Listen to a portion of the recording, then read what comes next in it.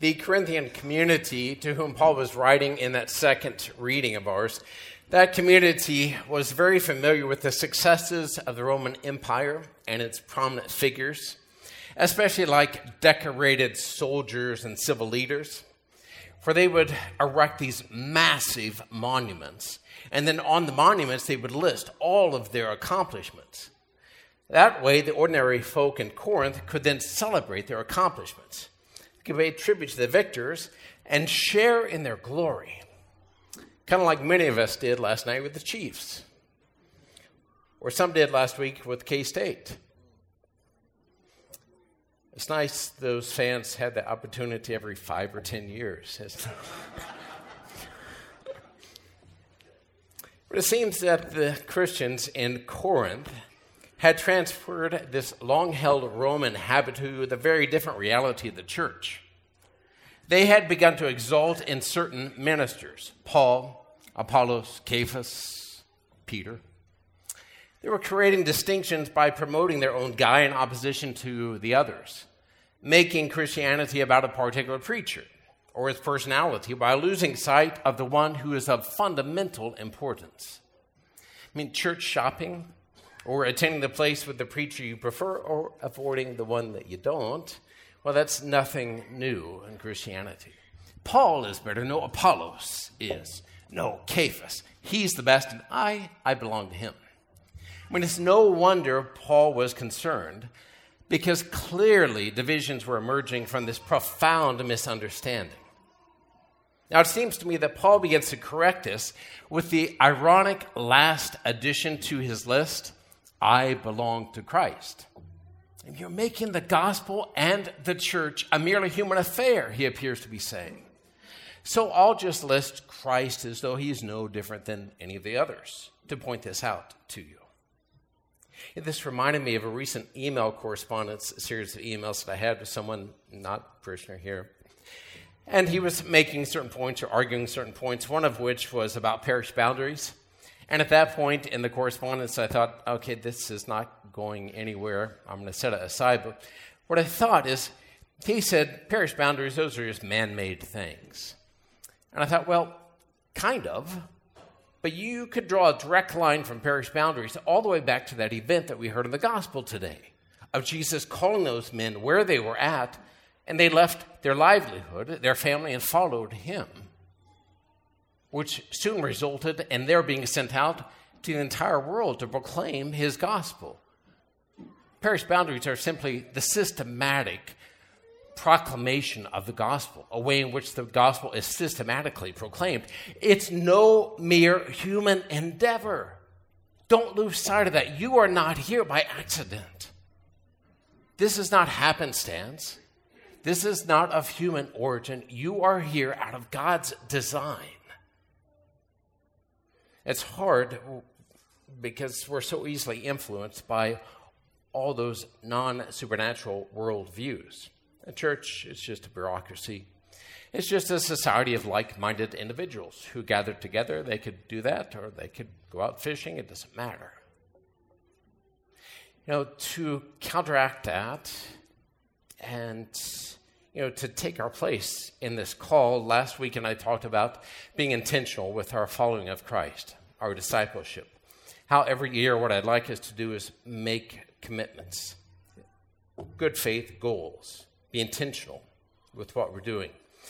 If you were here last week, and bear with me just for a little bit, I won't go into it in full detail, but occasionally there are people who are not here every weekend. If you could pass these down the pews, and these first pews are in the center, and the last pews are at the side, these little pamphlets. Again, this is principally so we don't miss the one who has called us, that we're intentional in our response. But also it helps us to keep our rosters clean, to be active. It's the way that I'm able to designate people as active parishioners, so that if I get a call, is this person active? Can they be a godparent? I can say yes. But, I've broken down the life of the parish into these 4 areas that you see on the inside left. Those correspond to teachings of John Paul II that you can find elsewhere. These are not exhaustive lists, but are intended just to help families talk about these things and create some goals. You can write the goals down on this bottom left-hand side for your safekeeping. On the opposite side, that's for our record, so you can turn that into the parish office or in the collection basket. You can mail it in if you wanted to, and we did send out an email. This intersection about tithing, that's like for ordinary operations. That's not your capital campaign pledge. Your energy and your time and your funds can be used in no higher way than at the service of the gospel. Now, obviously, I can't force everyone to do it. I do have some leverage with like Catholic school families, religious ed families, so we've got to have that. So I'd love to have you fill it out. I mean, if you don't, I'll still give you last rites, Try to find something nice to say at your funeral. It's a way to help us be accountable to one another, be intentional. So please, if you would give this some consideration, and don't underestimate the value of doing this, of listening to that prompting that comes to you. I'll close with this, just to illustrate the point. On Friday, I was at a funeral for a friend of mine, died of cancer, a former parishioner. She was 40 years old. Okay, she left her husband and 3 young kids. The oldest is 4th grade, the youngest is pre-K. I saw her just 2 days before she died, her and her husband. And I asked her husband, how are your spirits? How are you doing? And he said, I know this is going to be terribly sad. He said, but I feel like we're pretty well prepared. I'm pretty well prepared for that day. He said, because I have been watching for these 3 years what my wife does with our kids and gradually begun to take that on so that when she's gone, I'm able to provide what they need. I thought that's remarkable. And I asked him about that at the funeral, after the funeral.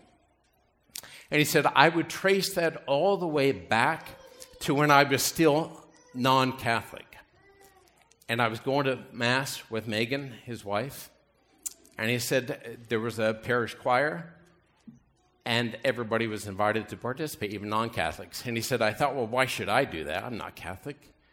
But then he said, I felt kind of nudged to do it.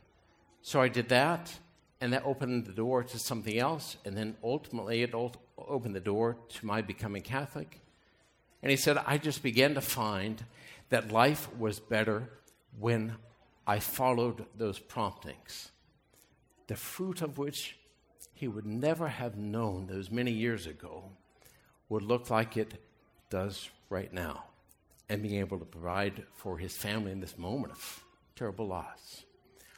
Don't underestimate collaborating with God and the fruit that one day may bear.